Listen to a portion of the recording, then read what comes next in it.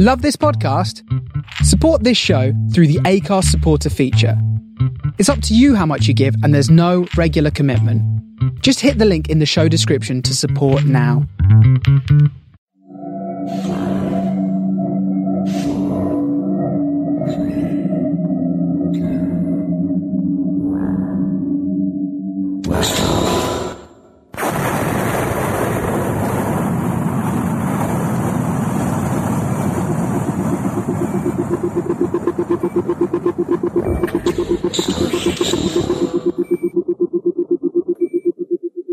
This is the Starship Sofa. Everybody, welcome, hello, and welcome to show 189.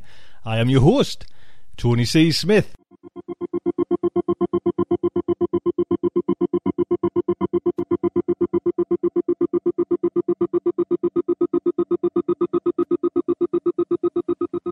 Hello everyone, hope everyone is fine and dandy. Guess what? We have got a Hugo nominated story coming up today as well, and we have Writers of the Future. Big interview with all the winners over there at Writers of the Future, and we have our fantastic Amy H. Sturgis. So there you go, jumping straight in with all that. Let's crack on with this fantastic interview.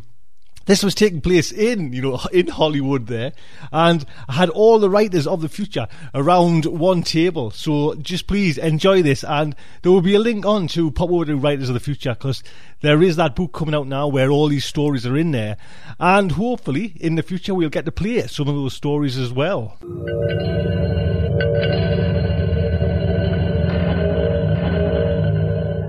So I'm very proud to have Mr. John Goodwin. As you know, John has been on the show once before. I think you have, John, anyways. You are head of Correct. Galaxy Press. Wow, what a title. Head of Galaxy Press. And you've just had your Writers of the Future competition once again. You had the winners, and have you had, John, the big party? Absolutely. Last night was the release event, and it was absolutely incredible. The venue where we had our event was the location of the very first Oscars, and the hall was transformed, and it was better than we've ever had it before. I think the winners will each talk about their own experience on that, but it was truly a memorable experience.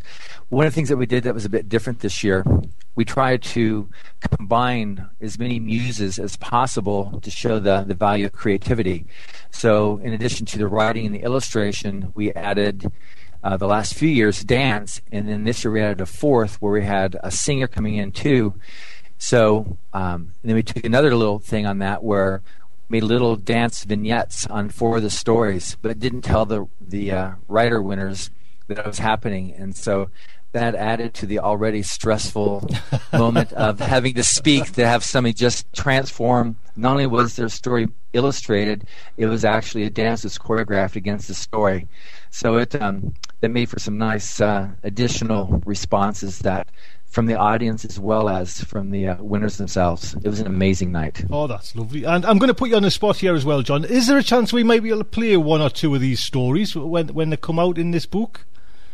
Absolutely. In fact, we'll work out whichever ones, because I think I'll be able to get a book sent to you. Since you have a Kindle, you'll have that very rapidly. Yeah, and just any stories yourself. You want. Exactly. And we'd love to get some played on the show as well. You know what I mean? Give everyone a chance to kind of listen to what yous are kind of picking out there. So the way we're going to work. And also, we'll also have it also online at www.writersofthefuture.com, where they'll be able to see the whole event and these dances I've been talking about. All right. Well, I'll tell you what. I'll get the link off you. If you can send us the link after the show, then I'll put it up on my website as well, and then people can go over from StarShipSofa and have a little look, see what's going on there. Because I haven't had a chance yet. I was telling you, I'm just swamped with this new job, so I'll certainly pop over there as well. So, perfect. Me and John's been talking, and how we're going to work this is we've got one headset mic over there in. John, are you still based in Hollywood? Is that where you're talking from now? Yeah, we're right now right here on Hollywood Boulevard, about a block away from the Chinese Man Theater and the Kodak Theater, and across the street from the Roosevelt Hotel, which was where the awards ceremony was taken. Right. So that's just fun. That's just, you know what I mean? That's fantastic. So what we've got though, we've got 4 guests we're going to have a little chat with, but we've got 1 headset mic. So we're going to be whipping the headset mic off John and passing it to someone else. So John, let's see if we can get through this. John, honestly, thank you for coming on the show and, you know, bringing these new writers to StarShipSofa. It's amazing. Thank you. John, do you mind passing me? We'll speak with Brennan Harvey if that's possible. Brennan Harvey, here we go.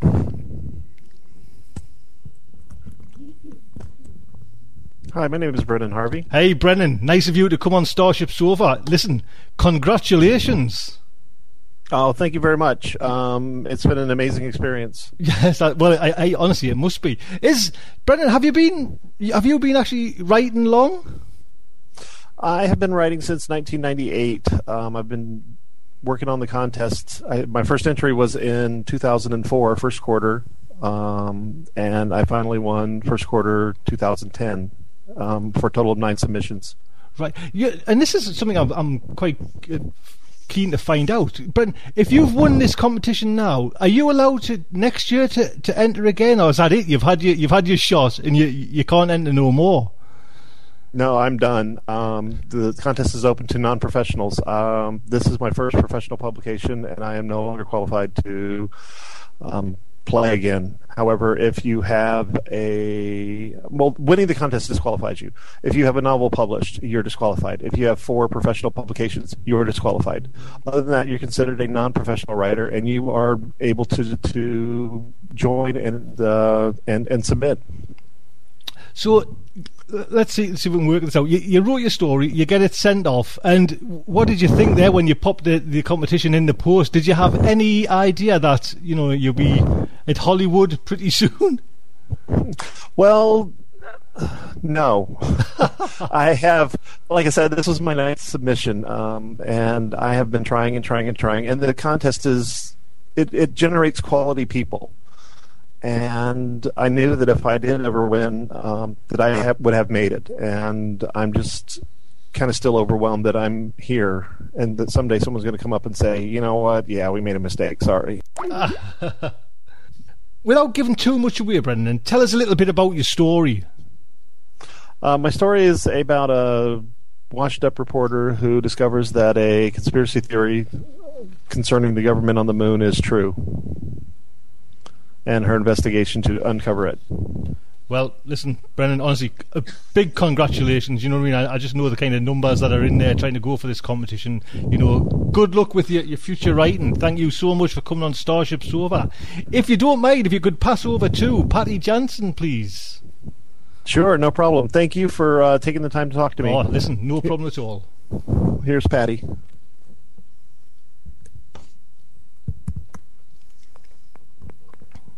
Hello, it's Patty Johnson. Hey, Patty, nice of you to come on StarShipSofa. Thank you. Oh, hey, listen, lovely. So, Patty, tell us what it was like then to when the winning envelope dropped through on your floor. Did you have some kind of sneaky feeling that this was a good story and you stood a good chance of winning, or did it come just out of the blue? Well, I had a published non-winning finalist before in the previous quarter, and I thought this particular story was actually better than the previous one. So I wouldn't say I had a feeling, but I wrote the story in only about 3 weeks, finished and sent it off, and I really liked the story, so I was hoping that it would have a good chance, but of course you never know these things for certain. And when I did everything through email because not being in the US, I had I just put my email address on the entry, so all the notifications were through email. But when Joni rang me up, I almost knew that it was going to be her, because no one rings punctual at 9 a.m. on a Tuesday morning other than someone who's been waiting all of the US weekend to ring me up. So, that was basically how it went. So you've won this, and I'm just trying to get my head round as well. Has Galaxy Press now, just, you know, because you're the winner, shipped you over there to Hollywood? Is Is that how it happens? That is true, and it's actually quite unbelievable. I tell my neighbours that, and they go, "Really? It is unbelievable." It is just like what an amazing competition to do that. To write, for you to just write a short story. I'm not belittling your short story, but you write a short story, then all of a sudden you ended up in Hollywood. Do you know what I mean? Or the outcome of it. That's just an amazing thing. It is, and I've never been to the US. And so, to be able to say to the lady at the post office, "Oh, I won't be here next week. Will you hold my mail? I'm going to be in Hollywood." "Oh, you got to milk that for all you can." So, Patty, I know you can't really do like professional writing to win this competition, but so what's your day job then? Well, I used to be a research scientist. When my my organization had some restructuring, and they ended the project I was working for. My husband, who works in IT, wanted to move to Sydney, where I knew there wouldn't be any employment for me. So I started an internet bookshop. I sold and published non-fiction for a long time, and I kept that going. But just lately, I've been sort of building that down a little bit because I'm more interested in writing, because I'm more interested in being involved with things the kids do and doing things with them, seeing they're now all teenagers and they can actually do things with you instead of you just running around after them. So that's what I've been doing. So can you remember, like your story, can you just remember starting it off, that first blank page and just, I'm not saying once upon a time, but, them first few lines, is that all that's still vivid in your memory? Well, what was actually more vivid in my memory was walking through the office supply store where it was very busy in January, it being just before the start of our new school year. My kids needed some books and things for school, and I saw this pair of scissors hanging on the racks, and they had a very unusual colour, and I thought, they're cool scissors, I got to have them. And I took them down, and I saw they were made out of titanium, which was the scissors were the inspiration for the story. So I do remember very clearly sitting down afterwards, getting onto Wikipedia and finding out all about this weird stuff called titanium. And from there on, I started the story. I don't actually remember writing the first line of it. I didn't consciously sit down and say, now I'm going to write a story. I just got all these cool ideas and they somehow morphed into a story. Well, honestly, Patty, that's lovely. Do you know what I mean? Can you give a little bit more about, without giving the ending or anything like that about your story? Can you give a little bit more, so my listeners can get a feel of what your story's about? The story is about a human mission that has already been functioning on an alien planet where two of the native creatures, they're sort of human-like, but not really, have gone to war with each other. In a kind of UN-like way, the mission, which is a religious mission, believes that they've got to stop this war. And in the process of the story, the main protagonist, who is on the planet to find out whether or not this particular project is worth their continued funding, works out why this whole war really happens. That's without giving too much away. Well, honestly, Patty, I can't, congratulations. It's just an amazing honour you've done there. You've won that. Thank you so much for coming on StarShipSofa. Thank you very much. Oh, you're more than welcome. Would you be kind enough to pass us over to Patrick O'Sullivan, please? Yes, okay. Here's Patrick. Hello, this is Patrick O'Sullivan. Hey, Patrick, honestly, congratulations, sir.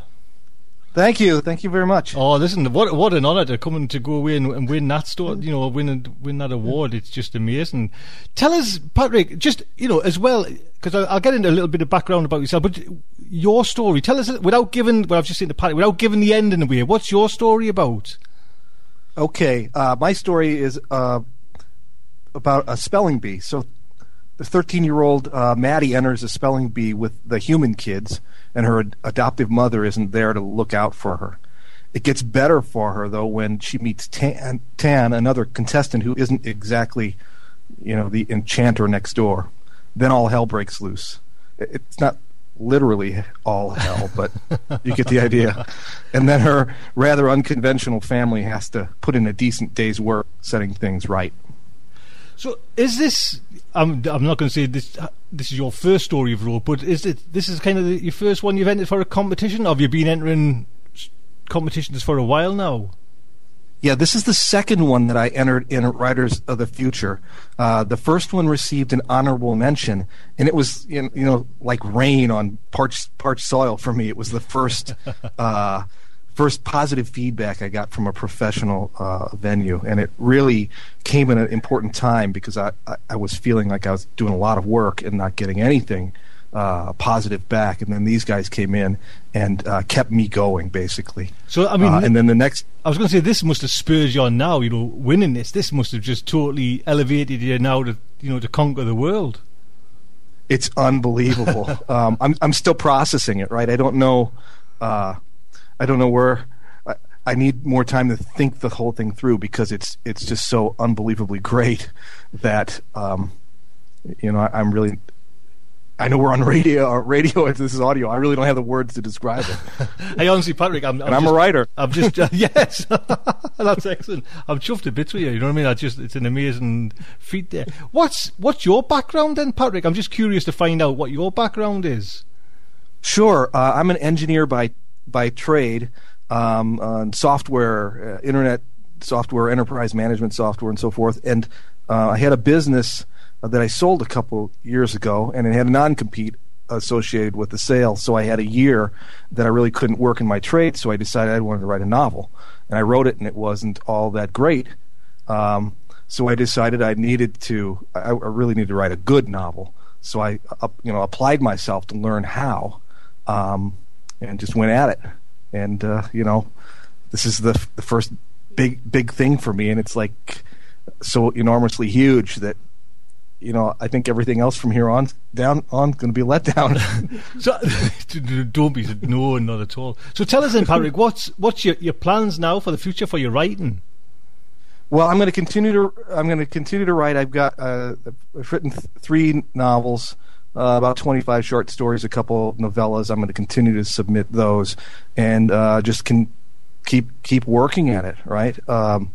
And this is just like batteries are fully recharged right now, and I'm ready to go and take on the world thanks to Writers of the Future. Hey, well, honestly, Patrick, congratulations. You sound like you're just totally overwhelmed by the whole thing, but your story, hopefully we'll get to play some of the stories when I get a chance to play yours. It's just amazing. Congratulations, sir. Well, thank you very much. Oh, you're more than welcome. Would you be kind enough to pass me over to Richard Johnston? Will do. Here we go.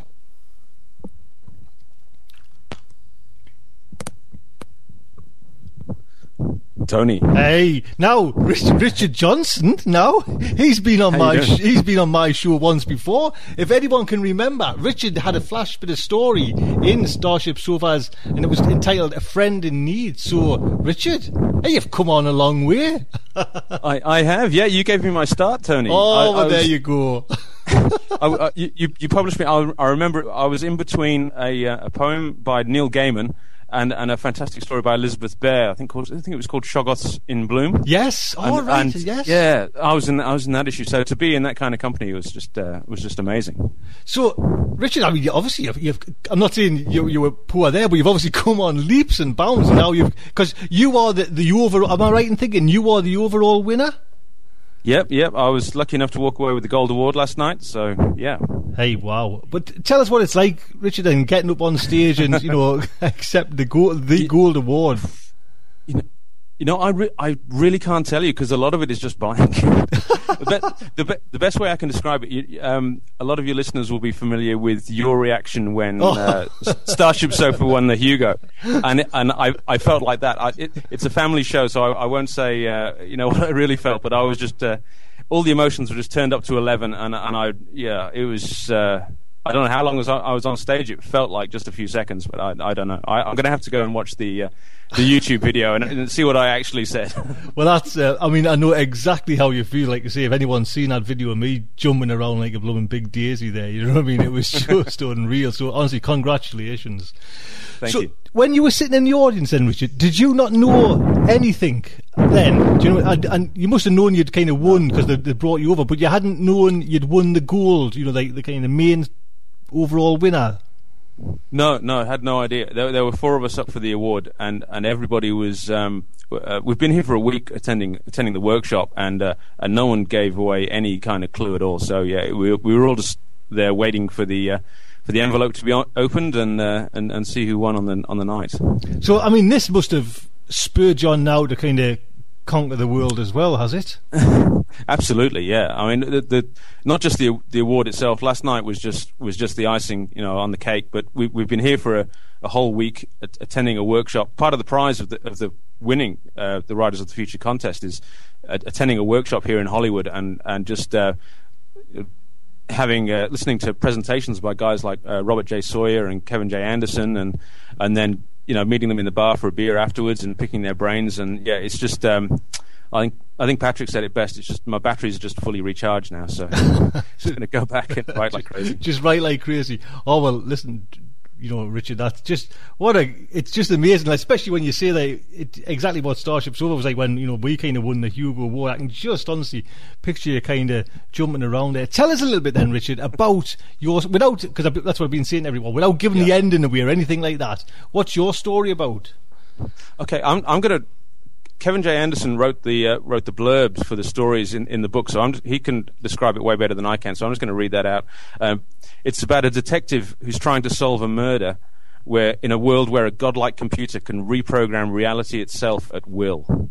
So he's just captured it there. That's better than I could ever, better synopsis than I could ever come up with. Excellent. So listen, Richard, I'm not picking up an English accent with you. Where there's a hint of something else there as well. Where are you from? I've moved around quite a bit now. I grew up in Orton, which is a little village in Lancashire, and but for the past 10 years I've been living in Melbourne in Australia. Right. So I've got this weird sort of mixture of an accent, I guess. Well, it seems like Australia, they're turning out some good science fiction writers there.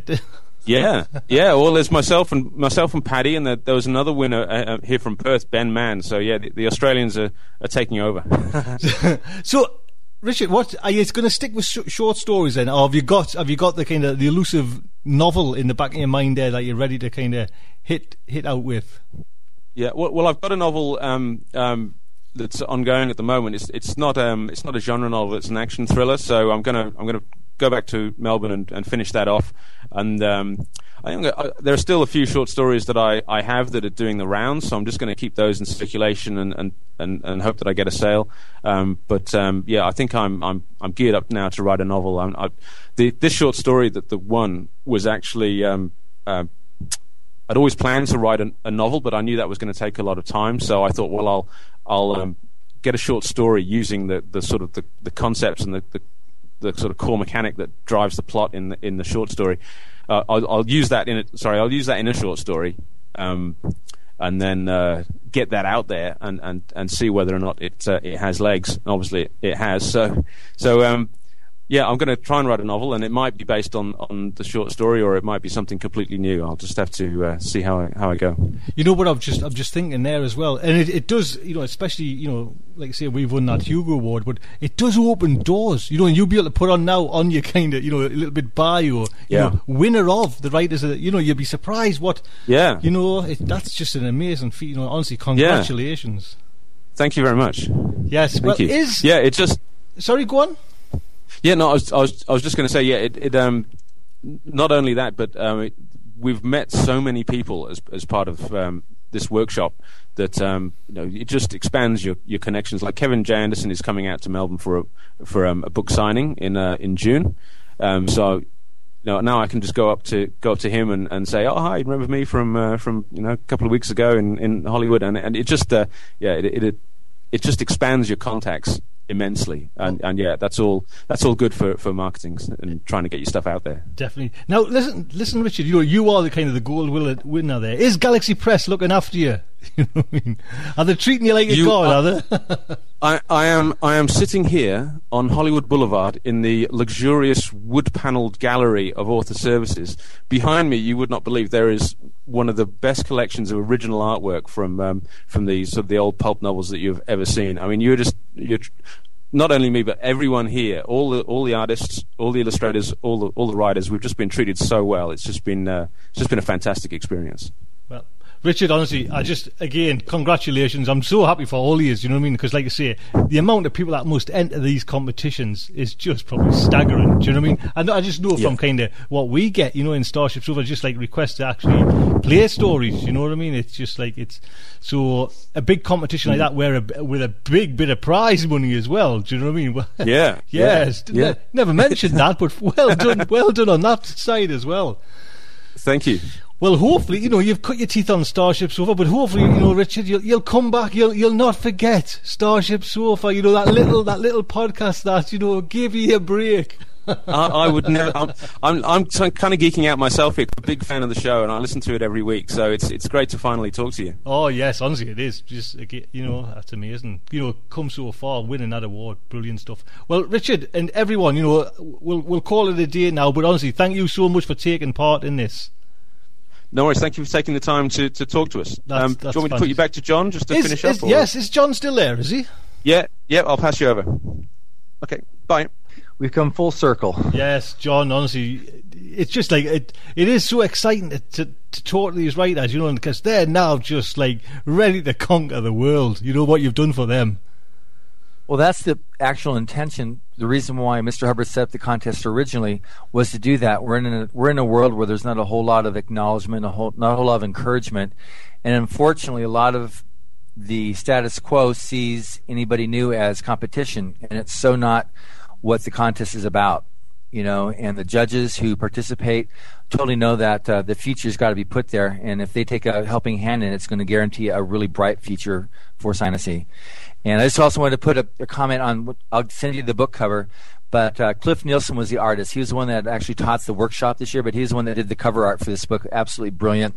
He's one of the incredible new judges that have come on board. We also have Dave Dorman. I don't know if you've heard of him. He did all the Star Wars artwork. He's very famous for that. He just came on as a judge. Robert Castillo was a winner a few years ago. He's now a judge. He's done an immense amount of work on storyboards for movies and music videos, and it's just been an amazing amount of thrill to the contest and to the winners to have this. And we also have Sean Tan, who just won an Oscar a few weeks ago, who became a judge. He'll be out next year. He's been very, very busy, but he's very excited to have come full circle, having won. He was the first Australian winner, and now come full circle, having won an Oscar, and now he's a judge for the contest. Hey, there is, we just talked about that as well. There is quite a, Australia seems to be putting out some great talent there. Australia's got some incredible talent, and Sean Williams wants to spearhead it and just make the Australian contingency a serious force to reckon with for the future of the whole genre. Well, that's amazing. And if you don't mind, you say that you send over the cover. If you let us, put that cover on the website so that everyone can see the cover of the book, that would be amazing as well. Absolutely. Yeah, I'll give you a PDF that you can do that. Oh, that's lovely, because we've got a nice prime spot that we can kind of bang it up. So everyone, please come over to StarShipSofa, have a look at that cover, and I'll put some links on.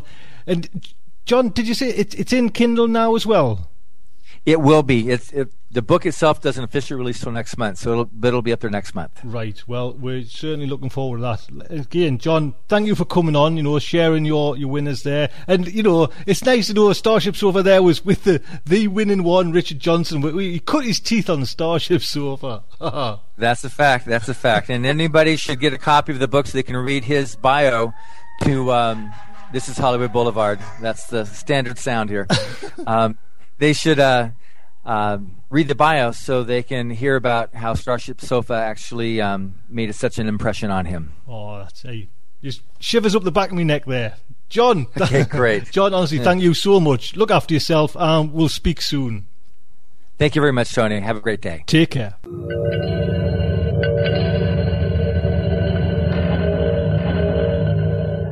There you go. You can just, honestly, can't you tell? You can just tell from their voices. They are, like I says to John, they are just fueled up, ready to go now. And like I said, they could be turning out stories that are just captivating us in the future. So well done, everyone who everyone kind of took part in that competition. And great, that one of the winner, the winner cut his teeth on StarShipSofa. How fantastic is that? So let's jump in with Amy H. Sturgis. Ames, looking back at genre history. Hello, ladies and gentlemen. It's time for another look back into genre history. Today, I'd like to talk about an author about whom not much is known. In fact, if I told you everything we know about her, well, let's just say it wouldn't be a very long segment. Fortunately, however, we can talk about her work, and she most certainly deserves to be remembered by those of us who love speculative fiction.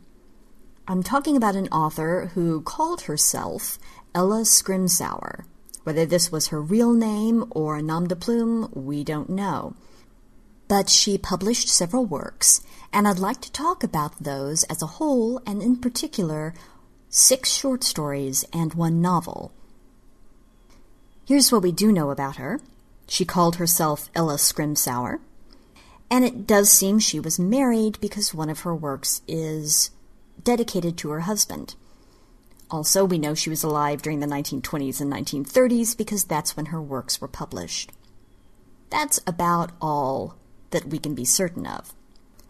Very recently, and I mean very recently, freelance author and editor Steve Holland has suggested that he has uncovered more about her. He suggests that she is Ella M. Campbell Robertson, who was born in 1888, who married Charles John Scrimsauer Nicol, and together they toured as Nicholas and Joan Thorpe Mayne, actors, who went as far as Sri Lanka as part of the Warwick Comedy Company in 1921, and that eventually she died in 1962 in England, survived by 1 daughter.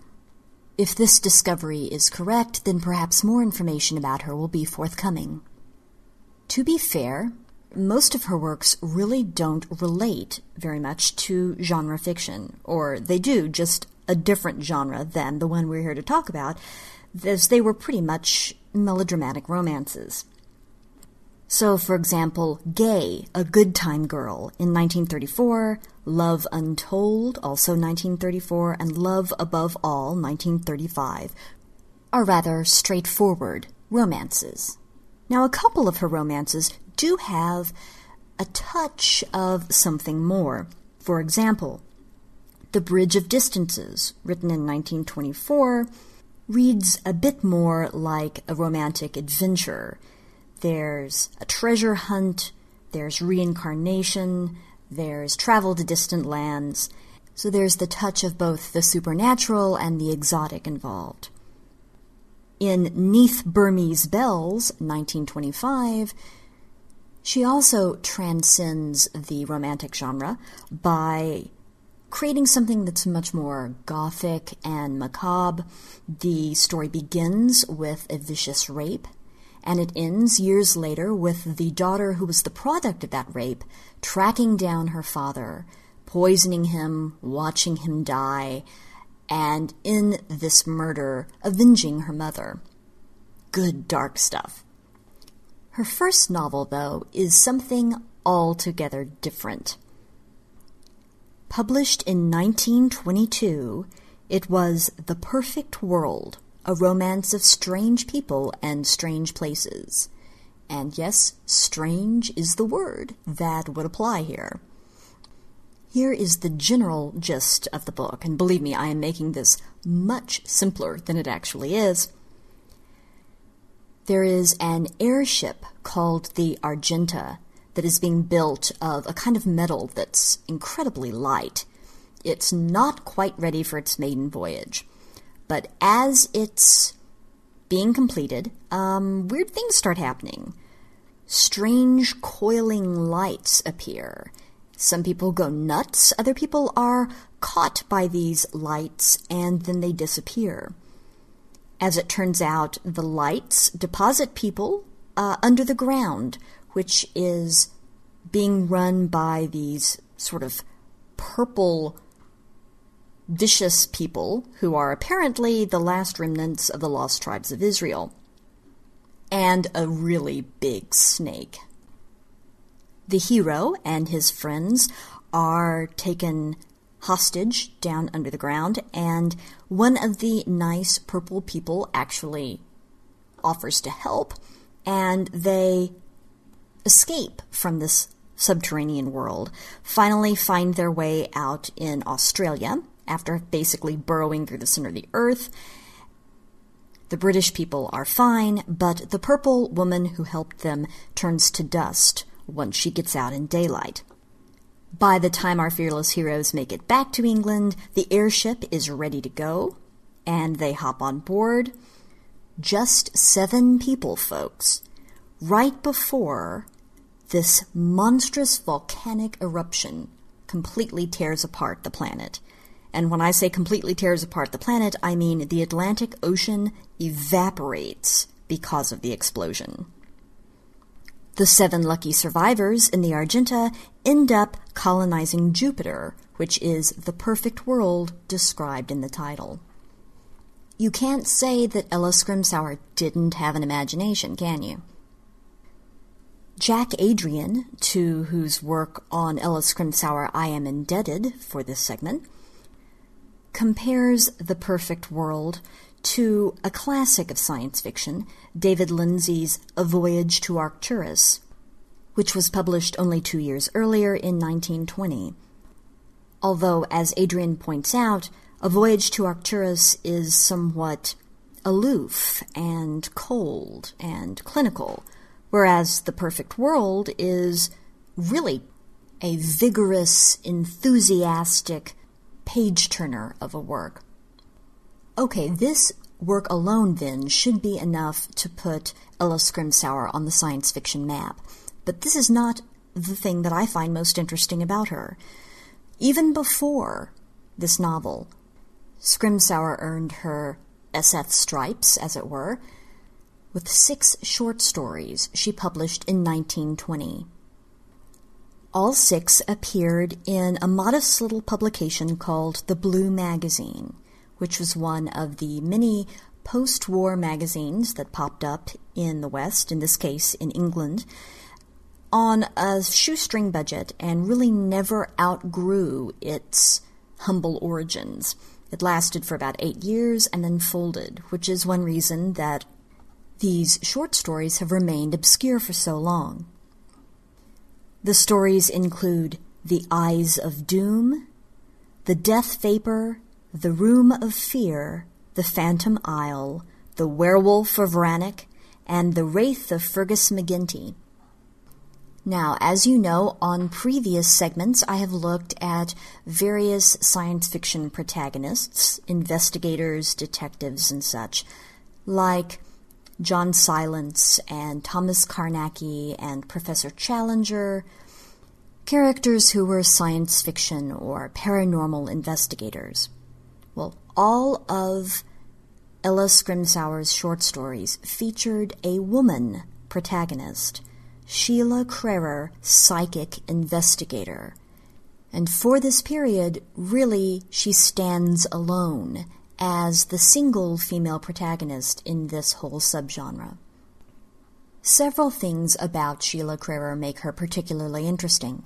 For one thing, she isn't a scientist. Unlike, for example, Professor Challenger, she doesn't have an immense academic background that she can fall back upon in order to come up with interesting theories about how the universe is working and how what seems to be supernatural is probably really natural after all. She has and uses a good sense of logic, but she is not a scientist. Secondly, she doesn't have any fancy technology to take into her cases with her. You may remember that, for example, Carnacki, the ghost finder, had an electric pentacle that he carried around, and other sorts of science fictional equipment that came with just the right amount of technobabble to make them sound plausible. Sheila Crerar had nothing along these lines. What she did have were two personal gifts, one normal and one, well, paranormal. She had a tremendous sense of compassion, which made her want to help her clients and also feel for, empathize with, sympathize with the spirits with whom she dealt. She also had a paranormal gift. She was psychic. She could see ghosts. This obviously made her an especially well-qualified investigator of hauntings. Now, in today's taste, I would say that the cases she investigates are more atmospheric than terrifying. But there are several reasons we should really give credit to the Sheila Crerar character as a pioneering one in speculative fiction. For one thing, obviously, she's a woman. She pursues her chosen career to help people through this psychic investigation in a determined and single-minded kind of way. In the first mystery, she helps Lady Kildrummy, who happens to have a nephew who falls pretty hard for Sheila, and Sheila does in fact return his affections. Through each of the successive stories, he is pursuing her, but she holds him off, saying that really she is a career girl. She says, I have set myself a task and I must complete it. She does call on him to help sometimes in her work, and she makes it clear that she does feel for him, but her main attention goes to her work. On a related note, some reviewers have suggested that perhaps she equated her psychic gifts with her purity, in the same way that, for example, in Arthurian lore, Galahad's strength is tied to his purity. And so it seemed that perhaps she might assume that marriage might spell the end of her ability to see ghosts. Certainly, when she does choose to settle down with Staverdale Hartland, she gives up her psychic investigations. But she doesn't do this until, in fact, she has solved her cases. Here's a little passage from The Eyes of Doom that gives you an insight into Sheila Crerar. That night Sheila changed into a dark rest gown, and when everyone had retired to bed, she prowled up and down the long corridors, armed only with a tiny flash lamp. She unlocked the chapel door and went inside. Suddenly she felt an icy blast that seemed to pierce through her, and the heavy door closed silently behind her. She felt startled and tried to open it, but the catch was down on the other side. She was locked in. The sudden gust of wind was not repeated, yet she found she was shivering with cold from head to foot. Always venturesome, the thought never entered her head to find a way of rousing the household. If she was unable to get out, then she would stay in the chapel till day came. She sat down in one of the old-fashioned pews and looked about her. The moon was conveniently bright, and she could distinguish objects quite clearly by its light. As she sat, she became aware that someone was looking at her, and she turned sharply round. A pair of eyes was gazing at her, eyes so mournful, so full of grief, that Sheila felt her own fill with tears of sympathy. So there you have the venturesome and compassionate Sheila Crerar, psychic investigator. Fortunately, in 2006, Ash Tree Press compiled all of the Sheila Crerar stories into the volume Sheila Crerar, Psychic Investigator, edited by the aforementioned Jack Adrian. Thus far, her works are not available online, so this is the best way to get a hold of some of her stories. I hope I've piqued your interest in The Perfect World and Sheila Crerar and the other works of Ella Scrimsauer. I look forward to sharing once again soon with you another look back into genre history.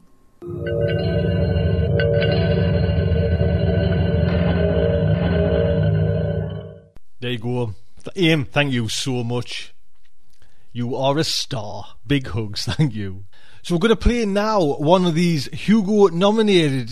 Did you know I was nominated for it? Oh, the show was nominated for a Hugo. Yeah.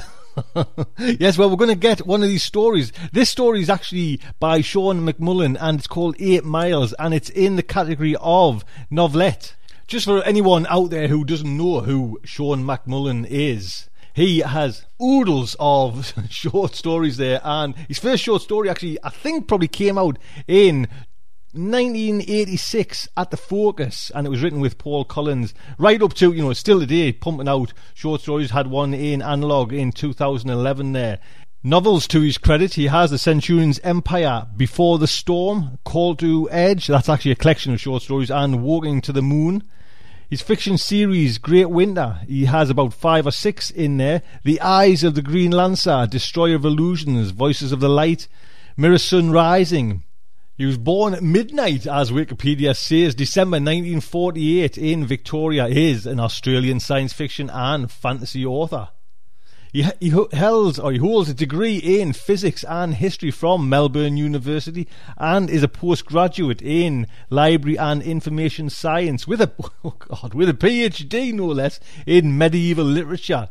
He was a professional musician in the 1970s, concentrating on singing and guitar playing. Go on, Sean. Now, his first novel was actually, this is what Wikipedia says, was published in Australia as 2 separate books. Voices in the Light, 1994, and what I just said before, Mirror Sun Rising, 1995. They were rewritten and combined for publication in the US as Souls in the Great Machine, which came out in 1999. And that was actually the one that, when I was mentioning there, the Great Winter trilogy. We actually have some more stories by Sean as well coming up in the future, so do look out for this. But I'm really, it's nice to get a Hugo nominated story as well.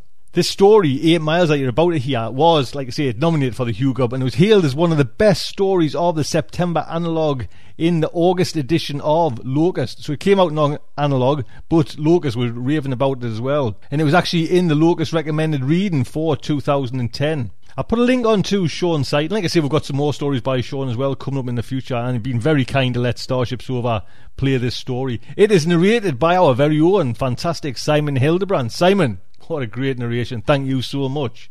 So, StarShipSofa is very proud to present 8 Miles by Sean McMullen. Consider a journey of 8 miles. One could walk it in less than an afternoon. In a carriage it would take an hour, or one could conquer the distance in one of Stephenson's steam trains in 15 minutes or less. Set 2 towers 8 miles apart, and a signal may be transmitted by flashing mirrors in less time than modern science is able to measure. 8 miles is not all that it used to be, yet seek to travel 8 miles straight up, and you come to a frontier more remote than the peaks of Tibet's mountains, or the depths of Africa's jungles. It is a frontier that can kill. My journey of 8 miles began in London in the spring of 1840. At that time I was the owner and operator of a hot air balloon. It was reliable, robust, and easy to fly, and I provided flights to amuse the jaded and idle rich. It was a fickle income, but when I had clients, they paid well for novelty. Lord Cedric Gainsley was certainly rich, and when his card arrived, I assumed he wished to hire my balloon to impress some friends with a flight above London. I kept it packed aboard a wagon to launch from wherever the clients wished. Its open-wicket car could carry 6 adults. Indeed, the idea of 6 people of mixed sex, packed in close proximity, seemed to add to the allure of a balloon flight. My first moments in Gainsley's London rooms told me that he was no ordinary client. The walls of the parlour were decorated by maps, alternating with sketches of mountain peaks and ruins. The butler showed me into a drawing-room completely lined with books. This was nothing unusual, for many gentlemen bought identical collections of worthy books to display to visitors. At that time it was also fashionable to collect, so Gainsley collected. In and on display cases were preserved insects, fossil shells, mineral crystals, old astronomical instruments, clocks dating back to the 14th century, lamps from the Roman Empire, and coins from ancient Greece. 7 species of fox were represented by stuffed specimens. As I began to look through Gainsley's library, however, I realized that many books had been heavily used, to the point of being grubby. They were mainly concerned with the natural sciences. Does geology interest you? I turned to see a tall man of perhaps 40, handing a top hat to the butler. He wore a black tailcoat with a fashionably narrow waist, but was just slightly unkempt. A rich man who did not want to draw attention to himself might look that way. Geology? You mean the books? Yes, that's what made me rich. I learned to tell when minerals were present, in places where other men saw only wilderness. The butler cleared his throat. Lord Cedric Gainsley, may I introduce Mr. Harold Parks? He improvised, not entirely sure of the protocol when the Baron had opened the conversation first. Thank you, Stuart. Now have Miss Angelica ready and waiting for my summons. Very good, my lord. Once we were alone, Gainsley waved at a crystal brandy decanter and told me to make myself at home. He paced before the fireplace as I poured myself a glass, and showed no interest in a drink for himself. I took a sip. It was very good, far better than I was used to. How high may your balloon ascend, Mr. Parks? He asked. I take pleasure-seekers a mile above London, I began. Your rates are not a problem for me. Could you ascend, say, 2 miles? I blinked. At 2 miles the air is thin and cold, sir. Besides, the view of London is not as good as from a lower altitude. 2 miles, and hold that height for 6 hours. I blinked again. Pleasure flights seldom lasted more than 1 hour. People got bored. More to the point, the balloon needed to carry fuel for its burner to maintain the supply of hot air. That was a constraint. I must ask some questions, sir.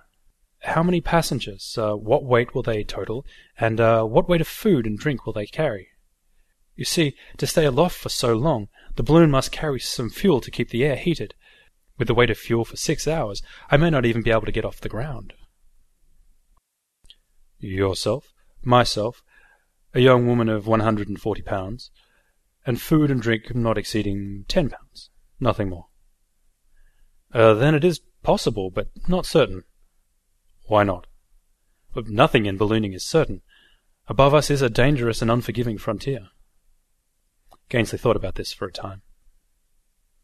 You are a man of science, Mr. Parks, like me. You invented the mercury ascent barometer, and you calibrated it to 5 miles. With the help of Green and Rush, yes. They took it on their record-breaking flight some months ago. Yet you are in difficult circumstances.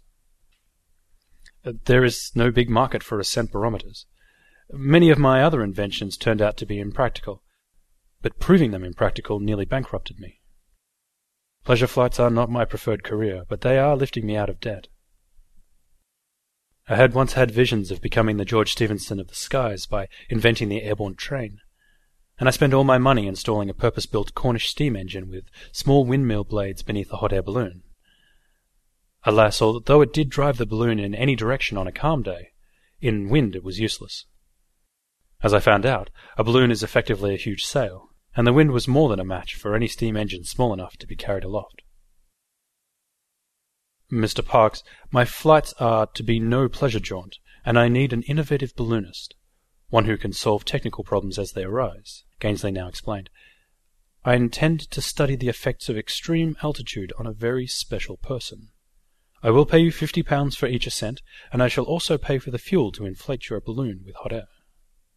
My condition is that you work for nobody else while in my hire, and that you exercise absolute discretion regarding the flights and the nature of my research. His rates were certainly better than what I was currently making from pleasure flights. In fact, as a business proposition, it was too good to be true. Once I had agreed, he pulled at a red velvet tassel that hung beside the fireplace. The butler appeared within moments. My lord? Stuart, fetch Miss Angelica now. Angelica was a young woman, a little below average height, with a delicate, angular face. She was wearing a dark blue woolen cloak and a close-fitting bonnet, but I could see nothing more of her attire. There was something odd about her eyes. They were listless, almost lacking in life. Miss Angelica has been in my service for some months, said Gainsley. I named her Angelica because she comes from very high altitudes. A fallen angel? Quite so, it is my little joke. Now then, put your glass down, make sure you are seated comfortably, and prepare yourself for a shock. Gainsley unpinned her cloak and let it fall to the floor. Such were my expectations that it took some moments to realize that she was neither clothed nor naked.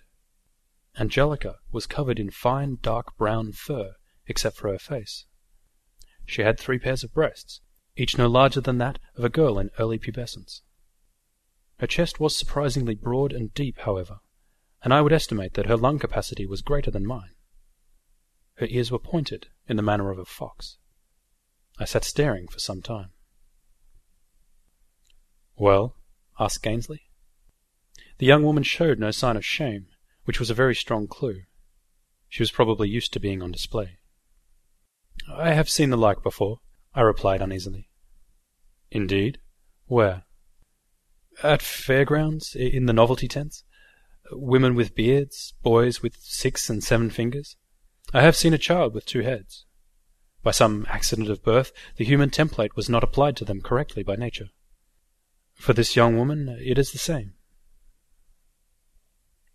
"You are wrong," said Gainsley. "She is a werefox, for lack of a better word. She speaks no language, sleeps on the floor, and is not familiar with clothing." I managed not to make a reply, which is just as well, because it would surely have been sarcastic.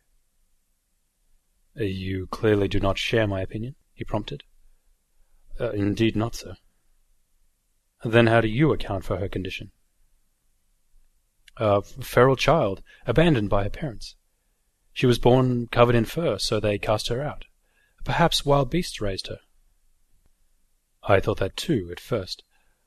I did indeed find her in a fairground. Her manager said she had been brought from a dealer who also sold dancing bears. When she was captured in India's northern mountains, she had been more active and entertaining. She could even do little tricks. At low altitude she became very lethargic, however, and was only of value as a passive curiosity. It was not until some days later that I realized the truth. I returned to the fair and bought her. And what is that truth? The girl is adapted to very great altitudes. At sea level the richness of the air overwhelms her, much as a diet of that brandy would overwhelm either of us. I believe there is a whole race of humans who live in the highest of mountains, adapted to the thin air. The idea was fantastic. I looked back to the girl. Her lungs were certainly large in proportion to her body, and the fur would have protected her from the cold. "I am not sure what role you have planned for me," I said at last. "I know nothing of mountaineering." "Ah, but your balloon will be a substitute for the mountains. A trip to India would take years, but my business interests do not allow me to leave England for more than days. Your balloon can take us 2 miles high in how long? 20 minutes, perhaps 30? It depends on the load." "Splendid. We can do the flight above my estate, north of London, and be down in time for dinner. At 2 miles, I can observe how Angelica reacts to thin air and cold. If it restores her senses, I might even be able to speak with her, to question her about her people." Gainsley helped Angelica back into her cloak, then rang for the butler to escort her away. Once we were alone again, he walked over to the window and gestured to the crowded street outside. "Look upon my prosperous neighbours, Mr. Park," he said. "Merchants, bankers, financiers, landed gentry. What do they do, other than grow rich and live well? Visit the theatre? Attend the races? Go to balls?" I guessed. "Some take balloon rides above the races. That is all the fashion just now." "Theatre, balls, races," Gainsley muttered, shaking his head. "Within a year of their deaths such people are all but forgotten. I want to be like Isaac Newton, James Cook, or Joseph Banks. I want to be remembered for discovering something stupendous. Miss Angelica will make my name." You have lost me, sir." "I have a theory, Mr. Parks. In my theory of adaptive morphology, I assert that humans take other physical forms under extremes. For example, in polar regions, they may become seals if they dwelled there too long. The silky legend of the Scots, people turning into seals." "Yes, and I think that extreme altitudes might render us into a form like that of Angelica. Gainsley's estate was not far to the north of London, and he sent his draft horses to draw my transport wagon there. Kelly and Feldman were my tending crew, and they spent most of the night setting the frame and unpacking and checking the balloon itself. I was up 2 hours before dawn, adjusting my altitude barometer and installing it in the wicker car. Inflating a balloon on the ground is not a problem. One has unlimited fuel to supply the hot air and to keep the hot air maintained. Once aloft, it is a different matter. The little furnace in the wicker car is fueled by lamp oil that the balloon must carry, so this oil must be used sparingly. It is the work of a half hour to inflate the bag sufficiently that it stood up by itself. Then I sent word to the manor house that we were ready to ascend. Gainsley emerged with Angelica, leading her by a chain attached around her waist. She was dressed in the manner of a boy. We rose very rapidly, drifting right over the roof of the manor house. The wind was southerly and very light, and the sky was clear. At first Gainsley made a big show of looking over the side and exclaiming at the sight of his estate far below. He almost seemed to forget why we were there, and chatted about ascending with an artist next time, to have his lands painted from above. I had the barometer calibrated to display altitude in quarters of miles. At 1.5 miles, Gainsley suddenly remembered why he had paid for the ascent. 1.5 miles, almost 8,000 feet, he said, peering at my barometer. We are ascending slowly, at about 5 miles per hour, I reported. 6 minutes from the prescribed height, he replied. Angelica was apparently found at 11,000 feet. Can you hold that altitude? That I can, sir. Bleeding a little hot air from the balloon will reduce our buoyancy and stabilize our height. I released some hot air, and we continued to ascend, but at a much slower rate. According to my barometer, we settled at 12,000 feet. By my estimate, we were drifting north-northeast at 3 miles per hour. The direction of the wind was different up here. It was at this altitude that the visions began. Actually, the term visions does not do them justice. They were more like memories that were not mine, being implanted in my head. I seemed to have walked beside canals built across deserts of red sand, beneath an unnaturally dark blue sky with a pale and tiny sun. In the distance I could see a city, but it was more of a metropolis of immense crystals of saltpeter, feldspar, and quartzite than like London. I had paid Angelica no attention until now, being occupied with tending the furnace, checking the barometer, and monitoring the direction and progress of our drift relative to the ground. It was Gainsley who took me by the arm and pointed to her. Angelica had begun the ascent sitting on the floor of the wicker car, paying no heed to what was going on around her. Now she was on her feet, looking over the edge of the car.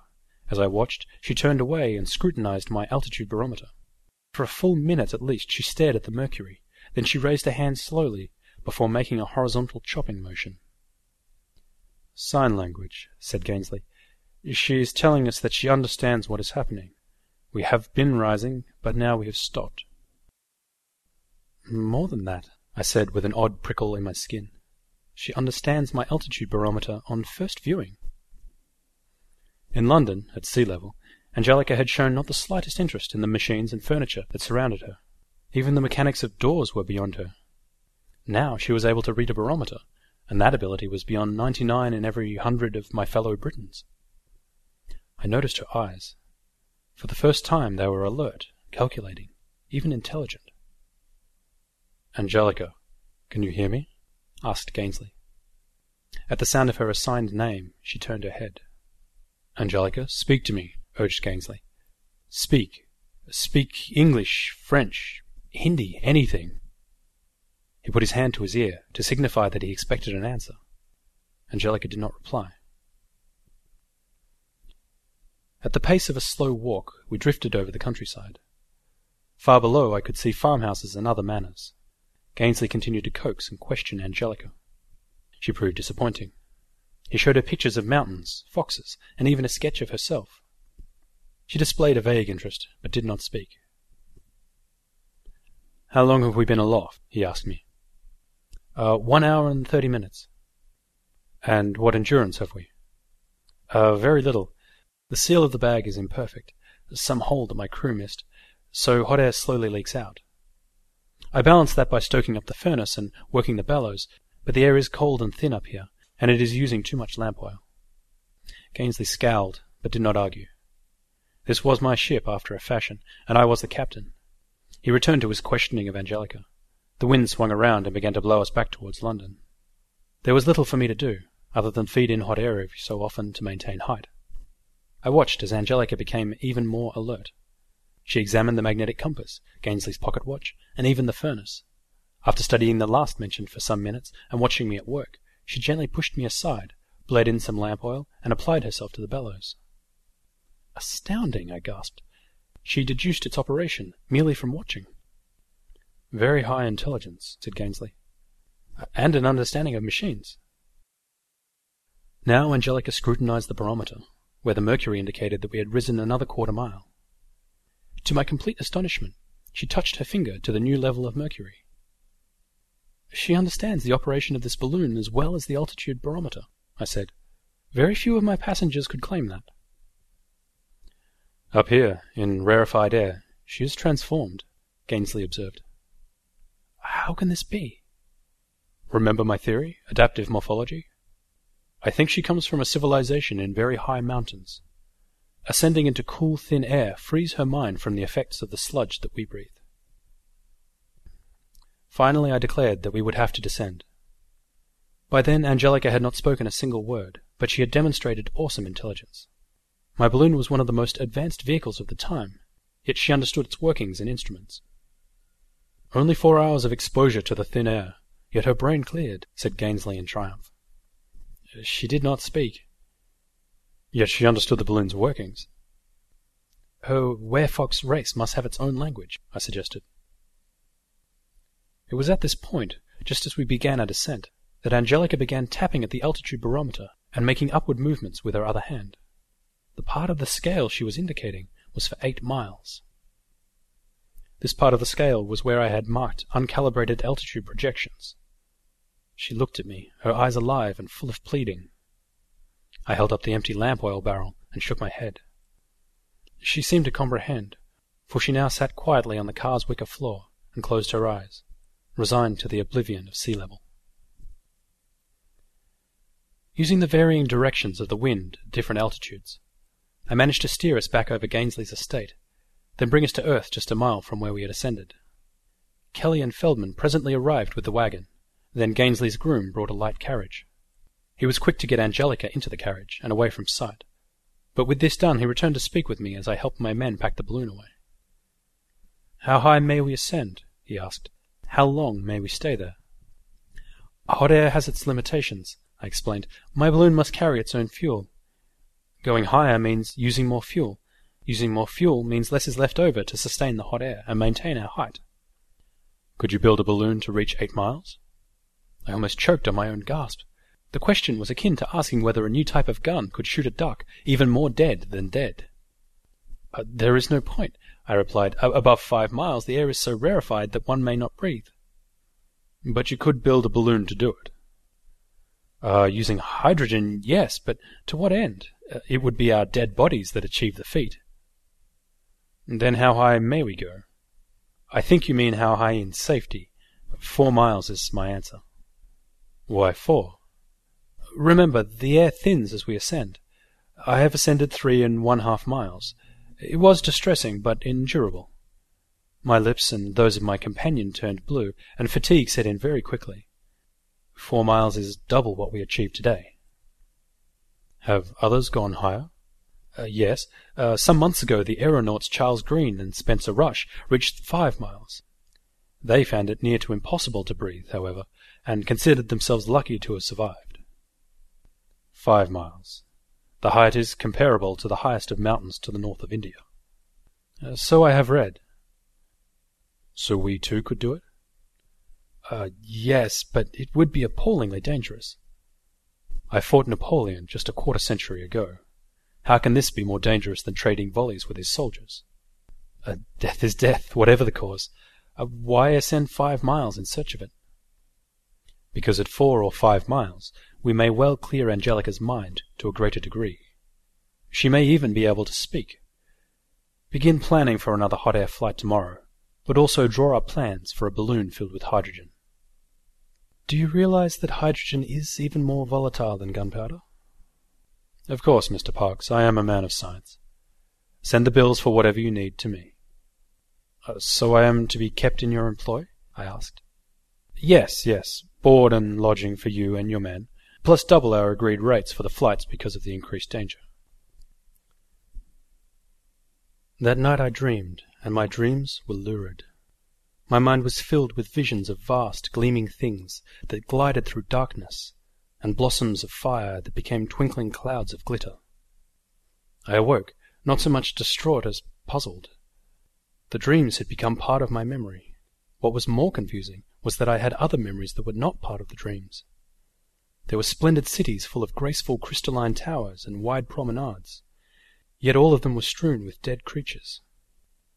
At first I thought the bodies were of vermin, but many of them were wearing straps and belts, gold braid, ceremonial swords, and even helmets. Perhaps they had built the cities, these creatures that wore no clothes but fur. They closely resembled Angelica. We made another dozen hot air ascents while the hydrogen bag was being fabricated. We did not manage much more in communicating with Angelica, but the visions continued to pour into my head every time we ascended. I said nothing, because practical men are not meant to have visions, and I wanted to keep Gainsley's trust.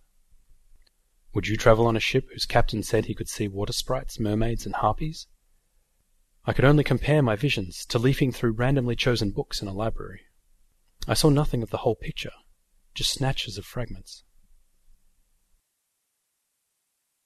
A gasworks at the edge of London provided the hydrogen, which saved the cost of buying a hydrogen reactor and chemicals to fuel it. The first hydrogen flight saw us ascend from the city in the half-light before dawn. We remained at 4 miles for only a quarter hour, because Gainsley quickly weakened, then lost consciousness. I descended rapidly, and when he revived, he confessed that his lungs had been weakened by some childhood disease. On the other hand, Angelica had been vastly improved by even the brief exposure to the thin air, and had even scrawled some characters and diagrams on a notepad. Alas, we could make no sense of them. On the way down, I had a number of ideas.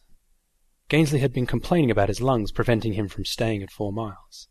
I offered to take Angelica to 5 miles without him, and report what she did, but he would not hear of it. Whatever she did, he wanted to be there to see it.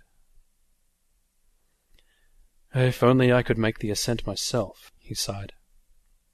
Impossible. Even at 4 miles we are on borrowed time, you especially. Green and Rush did it.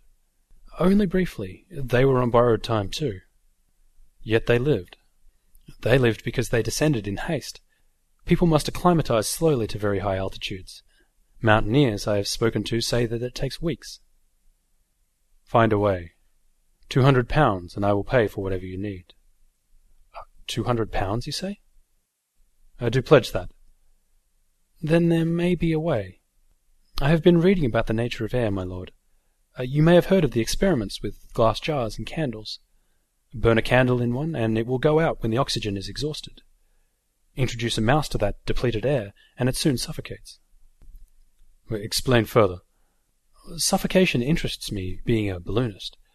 I performed this experiment, then I piped some pure oxygen into that depleted air. The mouse revived.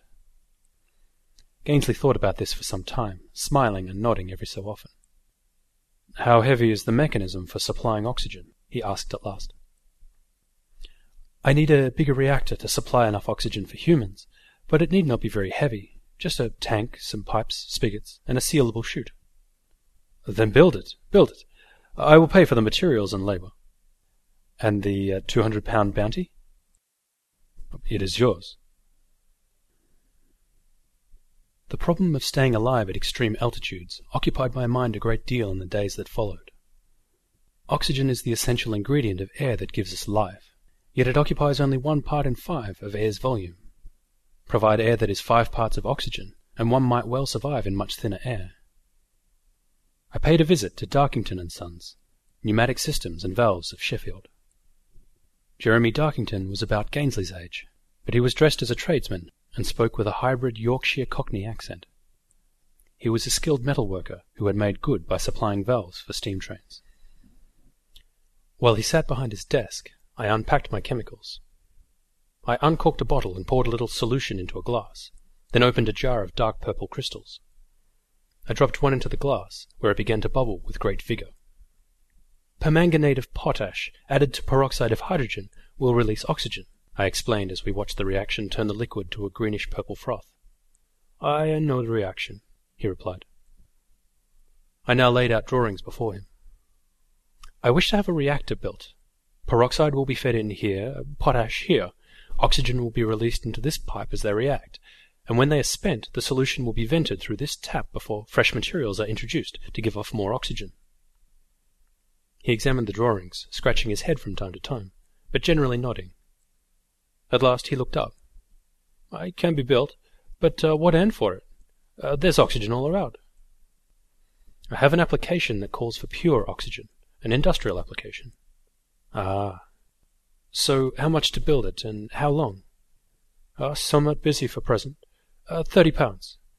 Just now there's a batch of valves for Mr. Stevenson's new engine fleet. A fortnight? Done. Put my contract on your books. My reactor looked viable in principle, but the only way to test it was by means of a flight. That was risky. Still, it was worth the risk. My father had two sayings that I live by. Luck is opportunity recognized, was sensible enough, except that opportunities generally eluded me. That which is too good to be true is never true, was a little less positive, yet it had kept me out of trouble on many occasions. Gainsley and his schemes seemed too good to be true, yet he paid generously enough. I was returning from Sheffield, and was within 10 miles of Gainsley's manor house, when a rainstorm swept over the countryside. Because it was late in the afternoon, I decided to spend the night at a small inn on the edge of a hamlet. I was dining on a pork pie when a bearded man approached me. He was dressed as an itinerant labourer, but that illusion vanished as soon as he began to speak. "So you are Gainsley's latest balloonist," he said in a soft, almost conspiratorial voice with a French accent. "I do not know you, sir," I responded warily. "My name is Norvin, and I know you to be Harold Parks." Clearly he had something serious to discuss. I gestured to a chair. "You said I was Lord Gainsley's latest balloonist, yet the Baron never flew before I took him aloft." "He has had 4 balloonists. Routley, he died in a mysterious duel in 1831. Sanderson died of food poisoning 2 years later. Elders fell from the carriage of a train in 1837, and was found beside the tracks with his neck broken. I would wager my last pound that it was broken before he fell." I felt a stab of alarm, but the stranger showed not a trace of hostility.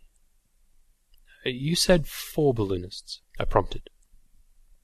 "I was on a fishing boat, supposedly being taken back to France. 1 mile out to sea, I was padlocked to a length of iron railing and heaved over the side. Yet here you are alive. When on hard times, I supplemented my income by liberating goods guarded by padlocks. Thus my pickwire is always upon my person. It was a near thing, picking a lock in darkness under water." I was aware that these balloonists he had named had died, for we are a small fraternity. Now I speculated. The balloonist Edward Norvin was French and a veteran of the Napoleonic Wars. He vanished in 1836. "So I did, Monsieur Parks. The 7th day of July, at 1 hour past midnight. One does not forget days like that in a hurry. I grew a beard and developed a new identity." "Can you prove that Gainsley was involved?" "Can you prove that Gainsley and yourself have had any business dealings?" he asked in return. I raised my finger and opened my mouth to reply, but said nothing.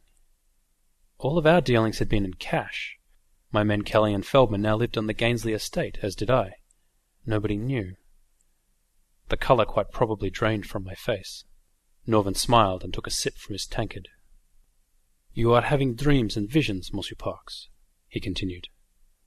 "The visions begin to tumble through your mind when ascending with Gainsley and Angelica. They begin at about 10,000 feet, the altitude at which the foxwoman's mind becomes more clear. It is as if she were emerging from a drunken stupor, raving randomly. But she has never said a thing. She is not like us. She speaks with her mind, Her words are images of thoughts. I would say that you have said nothing of this to Gainsley as yet. Why? You are still alive. I did not want to hear any of this, yet it seemed true.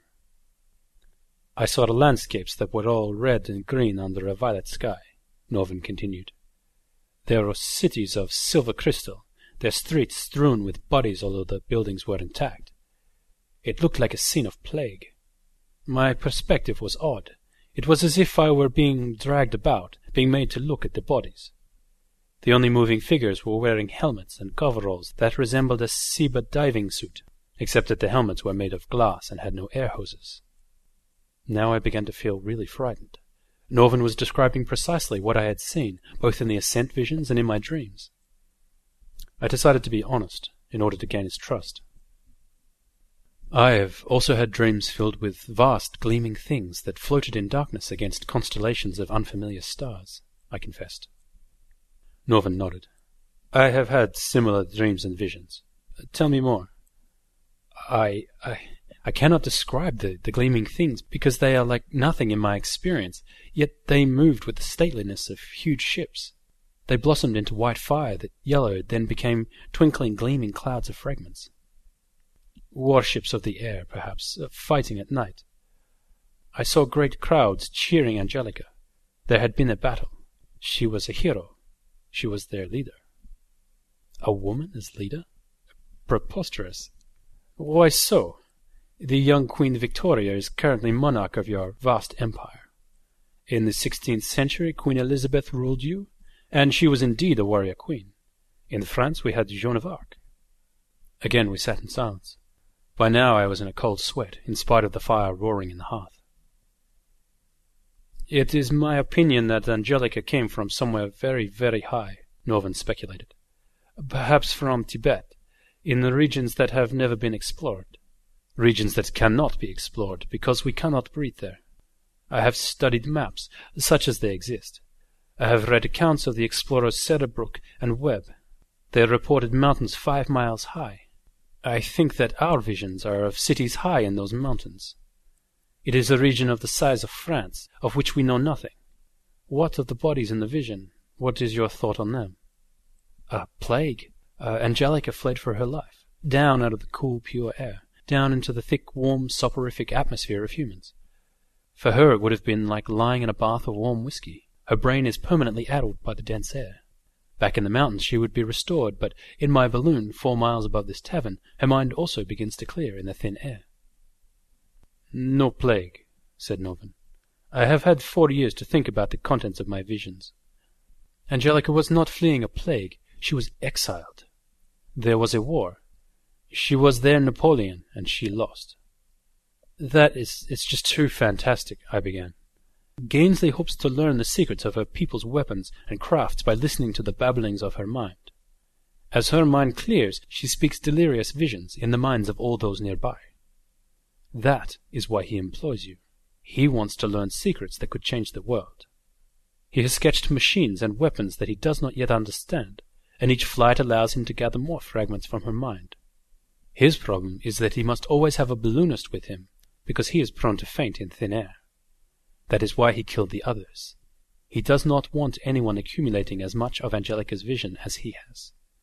You told him nothing about the vision, so perhaps he assumes you have a deafness of the mind. Now I laughed. This is preposterous. What would Napoleon or Wellington know about metalworking, cannon manufacture, flintlock mechanisms, or even weaving cloth for uniforms? It is artisans who know these things, not generals. Really? How do you make gunpowder? Why, take sulfur, charcoal, and saltpeter, and mix them in proportions suited to the usage. 60% saltpeter. Suddenly I realized what he meant. Some important secrets were very, very simple. Again I shivered in the warm room. One single breakthrough can change a world, Monsieur Parks. Simple ideas, simple enough for even generals and monarchs to understand. Gunpowder can win wars. Invent the bond market, and you can finance wars more easily. Have you ever thought about how accounting changed the world? What about replacing a ship's steering oar with a rudder? All of those things can be comprehended by an idiot or politician. But surely not all of these things lead to war. Think again. Suppose you were governor of some colony, and you were brought word that the local natives were being taught to cast cannons and build warships. Angelica's people will not take kindly to us if we catch up with their sciences. They will put us back in our place, make no mistake, and they will destroy our civilization to do it. Good day to you, Monsieur Parks. He stood up to go. I stood too. Wait, what are you proposing? To you, sir, I am proposing nothing. Then why speak with me? Why, Monsieur Parks? Because when I do what I have to do, I want at least one person to know that I acted out of honor. I had not told Norvin everything. I was actually the first balloonist in the employ of Gainsley to use an altitude barometer. On no other flight had Angelica been able to point to 8 miles on the scale, because my predecessors did not have barometers. 8 miles. Much of the Earth is unexplored, but we do at least know that mountains do not rise to 42,000 feet. Not on our world, anyway. If Angelica were adapted to such a height, it meant that she had once lived on another world. Mars, perhaps. It was a small world, so its air might be thin. I did a lot of research in libraries. Polar caps and seas had been observed on Mars in the mid-17th century, and in 1665 the Italian astronomer Cassini had measured its day to be not much different to that of Earth. It was a world like our own, I quickly established as much. Now I turned to the literature of the fantastic. Godwin's The Man in the Moon had been published over 200 years earlier, introducing us to the idea of travel between worlds, and the great Voltaire made use of the idea in Micromegas. Clearly planets were other worlds, possibly with inhabitants, if a suitable ship could be built. But perhaps it already had. For me, the conclusion was inescapable. The whole of our planet was Angelica's Isle of Exile, her Elba. We had been to half of the height that she was adapted to. Her mind had cleared, but not to any great extent. What might she reveal when fully conscious, with a mind as sharp as a newly wrought cavalry sabre? 8 miles. It was a very long way up. The balloon could do it, but I could not. Not without my new oxygen reactor. My oxygen reactor that had only ever been tested at sea level. Then there was Gainsley. Had Norvin been telling the truth? Had Gainsley killed those other balloonists? Anyway, what to do about Gainsley? 8 miles was double the altitude that was causing him distress. Even with pure oxygen, I would be pushing my own powers of endurance to the very limit.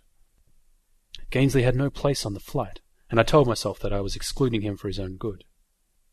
In case he was as dangerous as Norvin had said, I decided to take my father's old tower flintlock on the next flight. The day of the next ascent began perfectly. The air was calm, and the balloon stood tall and stately above the gasworks. The first flights had all been from the privacy of Gainsley's estate, and had been in hot air balloons. Our initial flight from the gasworks had been done unannounced, and had taken everyone by surprise. This time we had crowds, and the newspaper people were there. Gainsley announced to the public that he would ascend alone, so Angelica and myself had been hidden in the wicker car during the night. We remained crouched down as the balloon filled and the sky lightened. The people of North London seemed determined to make a big occasion of the flight. Gainsley had declared that the ascent was purely scientific, and that he intended to chart the properties of the atmosphere at extreme altitudes. He would measure wind direction, temperature, barometric pressure, humidity, and even the intensity of sunlight. A band began to play, and people cheered. As Gainsley began speaking about the importance of science and progress, we heard 2 workmen nearby say that the balloon was full, and that the hydrogen lead should be tied off. Gainsley had had the balloon tied down to the roof of the gasworks. One of his trusted men was ready beside a release lever, and pulling upon this would send us on our way. The rope passed through the base of the wicker car, however, and was secured to the main ring at the base of the gas bag. Unknown to everyone, I had brought a butcher's cleaver aboard. 3 blows severed the rope. The balloon ascended with the speed of a sprinting man. For some moments the band struck up a triumphant march, but above the music I could hear Gainsley's cries of outrage. A large part of the crowd seemed to think that the launch had gone according to plan, so cheering erupted. I remained crouched down, out of sight. Angelica was as passive as ever. So far luck was with me, and that had me worried. I preferred to have my bad luck at the beginning of a flight, and the good at the end. I had feared that the outraged and frustrated Gainsley or his men might shoot at me, but the huge crowd of witnesses meant that this was not an option. I monitored my watch, and at 30 minutes I stood. The barometer indicated that we were at 12,000 feet and climbing rapidly. Looking down, I saw that we were above the edge of London, but drifting northeast very slowly, out over fields. We rose through the first 4 miles in 50 minutes. Angelica began to take an interest in her surroundings again, and to gaze over the side. As expected, visions were flickering in my mind, but this time I paid them little heed. At 5 miles I activated the oxygen reactor. I had left it rather longer than was probably safe, but its efficiency in thin air was unknown, and I wanted the chemicals to last as long as possible. We were now at the same height as the mountains at the northern frontier of India. If Angelica was from there, this would be her preferred altitude. As I expected, however, her mind did not clear completely. This was bad tidings for me. I knew that I would not last long, even with the oxygen. We were at a height that I should have allowed weeks to adapt to. By moving very little, I tried to conserve my vitality, but my condition was definitely deteriorating. There were new visions that were not from my mind. I was at a balcony, and thousands were cheering. All around me stood werefox people, wearing no clothing, but decorated with gold braid, studded straps, ceremonial swords, and belts that glowed with tiny lights. Some had apparently dyed their fur in green, purple, blue, and yellow patterns. Angelica stood next to the barometer, still tapping the scale at the 8-mile mark. Not of this world, that was for certain now. At this height she should have collapsed without the oxygen tube, yet she now looked the most alive and vibrant that I had ever seen her. By rising so high into the atmosphere, we were definitely simulating the air of her own world. Her images kept flooding into my mind. Angelica was in something like a courtroom, presided over by judges whose fur was dyed black. Many werefoxes gestured and pointed at her. I understood the wordless trial, I cannot say how. Earth's air is thick and laden with oxygen, so she was sentenced to exile on our world. Here there was too much oxygen, too much pressure, too much heat. At sea level she walked in a stupor, aware of who she was, but unable to put words together. It was a subtle punishment, like being perpetually, helplessly drunk. Now another thought reached me. At a certain height, freedom.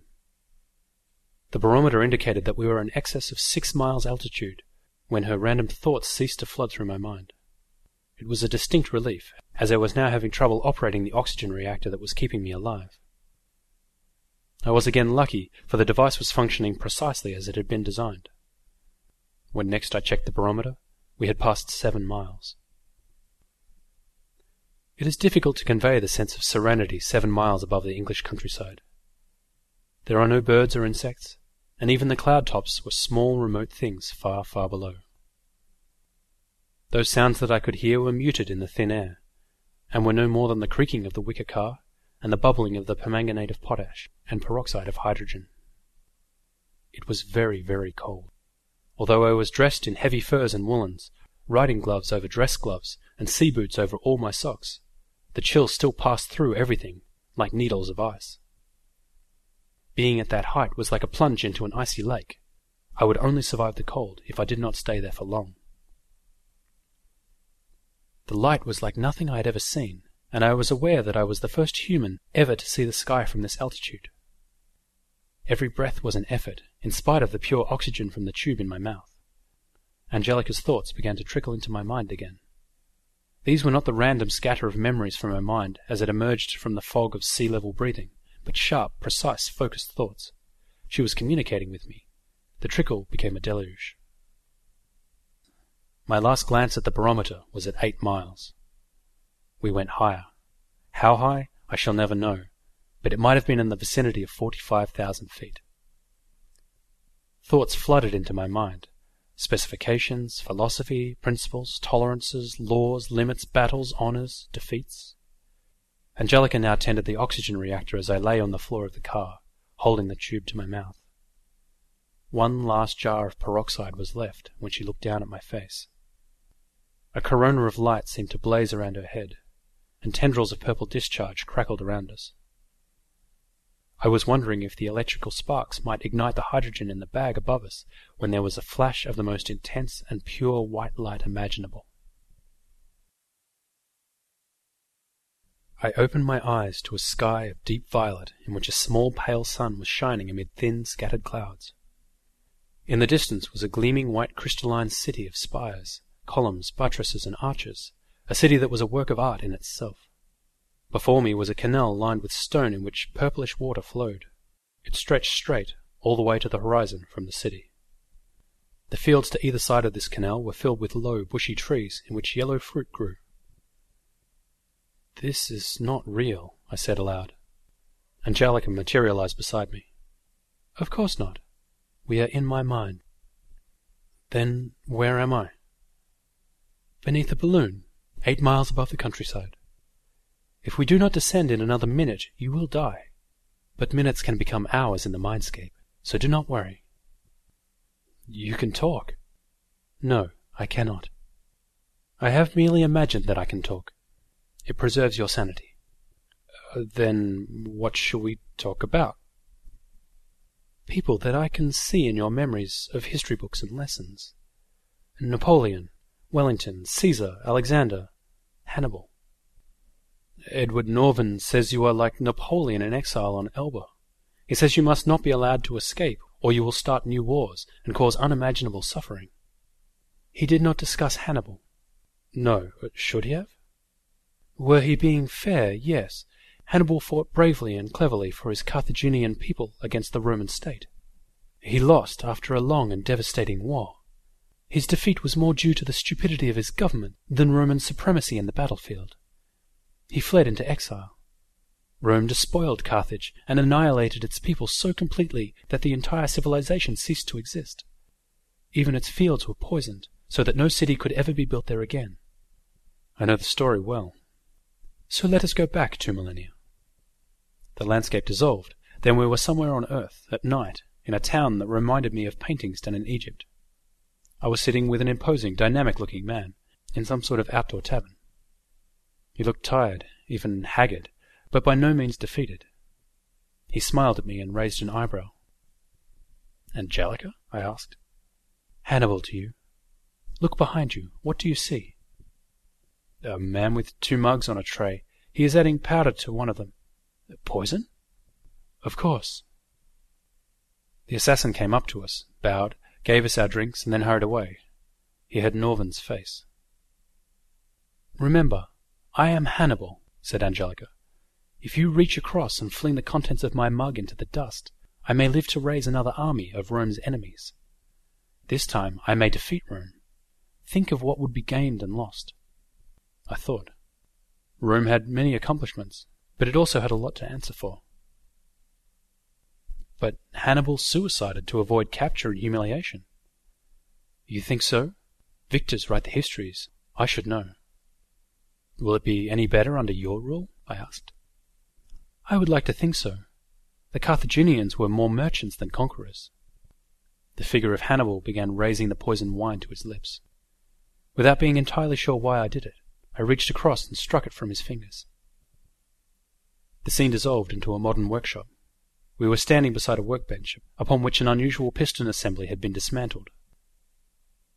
Powered by a very ordinary steam engine, this piston and valve system can slowly withdraw air from a chamber the size of a small room. It can reduce the atmospheric pressure to 1/10 that at sea level. "The pressure at 8 miles?" "Yes. I could dwell within it and have full control of my mind." "Do you want me to build it?" "That is the wrong question, Monsieur Parks. Do you want to build it? I have pled my case. Now you are my judge. What is my sentence?" Once more the scene began to dissolve, but this time only blackness followed. We were at 4 miles when I revived. Breathing was not easy, but a trickle of oxygen seemed to be still issuing from the reactor. Angelica was back to her old vegetative self, sitting on the floor. In my haste to plan the abduction of the balloon, I had made no real plans for the return to Earth.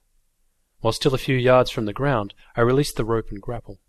It snared a tree in a windbreak. Then the car came to earth gently in what was actually one of my better landings. I helped Angelica from the car, and pausing only to discard my heavy coat and gloves, I hurried her to a nearby stand of trees. We had come down in a field not far from the edge of London, and I estimated that we had travelled no more than 15 miles laterally. Gainsley and his men would arrive soon, to fetch Angelica back, and have me dead. My thought was to hide until a large crowd had assembled, for he would not want to kill me in front of witnesses. A pair of farm labourers arrived at the balloon after a few minutes.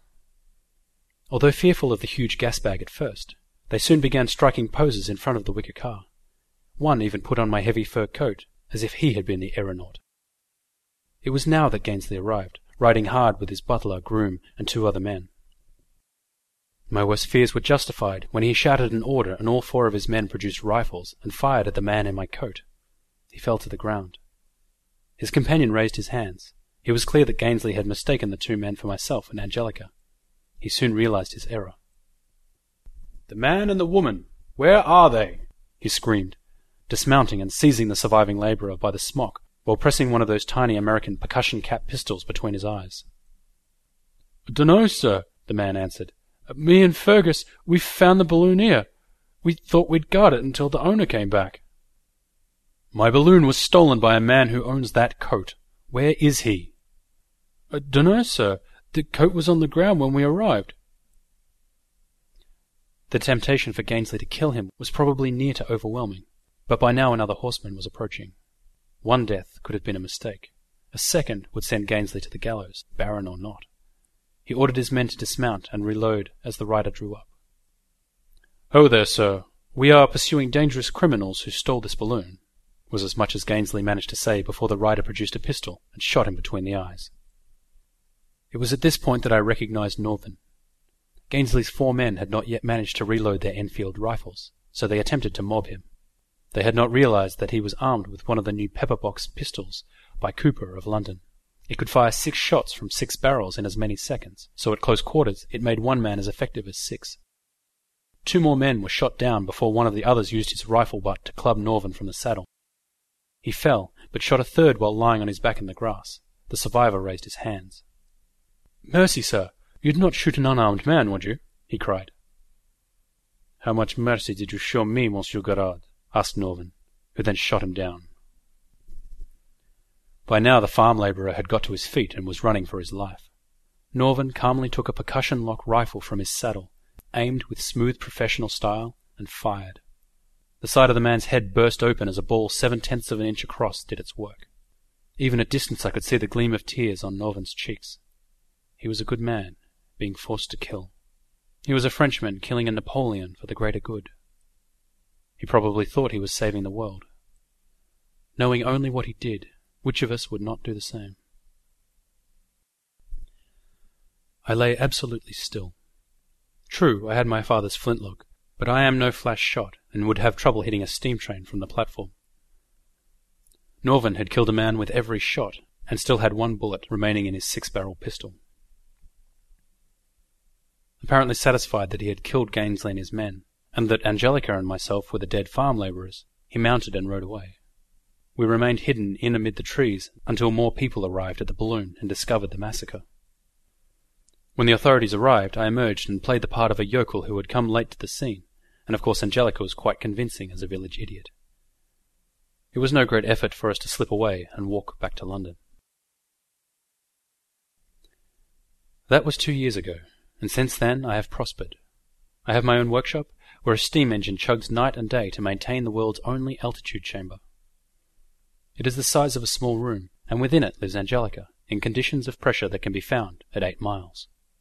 Otherwise, it is furnished very comfortably in red and green leather upholstery, Regency furniture, a small library, a desk where she draws diagrams of things for me to build, and a workbench where she builds tiny, intricate metal machines, like surreal insects with wings of blue and silver lace. Food and drink passes in through an equalization chamber. What comes out is mainly diagrams. I am building a void craft. The thing resembles a streamlined steam train with no wheels. It stands on grasshopper-like legs, driven by pistons plated in gold. In place of a cabin there is an airtight double chamber with portholes. One side is for Angelica, the other is mine, and they are at very divergent atmospheric pressures. I tell the artisans that help with construction that it is a new type of armoured balloon, and in their ignorance they believe me. The parts were made at 1,000 different workshops in Britain, continental Europe, and even America. It is a beautiful thing, with a body of brass pipes, steel tubes, crystal mechanisms mounted in gaslight enclosures, and riveted boilers in which nothing boils. Even in its incomplete state, it is awesome in its performance. Last night we rolled back the movable roof of the workshop, ascended into the night, and looked down upon the gaslit smoky haze of London in comfort from 8 miles. How easily the frontier becomes the commonplace. Angelica spoke within my thoughts, asking whether I wished to fly on to the moon, but I was not ready for that. Like lungs acclimatizing to the air at great altitudes, my mind needed time to adjust to such wonders. Currently I am having 4 quite different engines built to add to our craft. To me they make no sense, but Angelica insists that they will work. The clever and industrious Mr. Brunel has contracts to make some of the parts. If only he knew that he was really building boilers to confine matter more black than soot that has no real existence as we know it. The electrical experimenter Faraday is supplying many of our electromagnetic and electrostatic controls, while the jewelers Pennington and Bailey fabricate crystals to almost conduct electricity, and Haley Brothers watchmakers build control clockwork that they do not understand. The voidcraft of rivets and iron plate will be able to travel to the stars, even though my mind cannot comprehend the distances in any more than the most general sense. It will be armed with a tube being built in 2 sections in the workshops of Glasgow and Sheffield, a tube that will one day enclose a fragment of a star's heart. With it one can vaporize a warship at 10 miles, using not 1/1000th of the power available. Angelica will be the captain, navigator, and gunner, yet when she leaves I will be with her. After all, what engine can work without a humble stoker and oiler? Norvin was right in a sense. Angelica is a Napoleon from an unimaginably advanced race, and Earth is the Elba where she was exiled. Norvin also feared her, but in this he was mistaken. It is with worlds too distant to comprehend that Angelica has her quarrel. After all, why would a Napoleon want to conquer a little Elba, when so much more is within reach?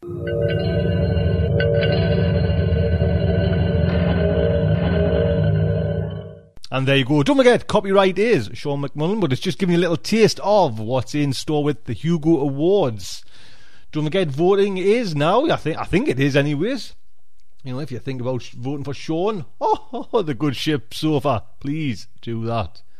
There you go. That is Starship Sofa's show. I hope you enjoyed it. Please do look in next week. Until then, I would just like to say good night from me.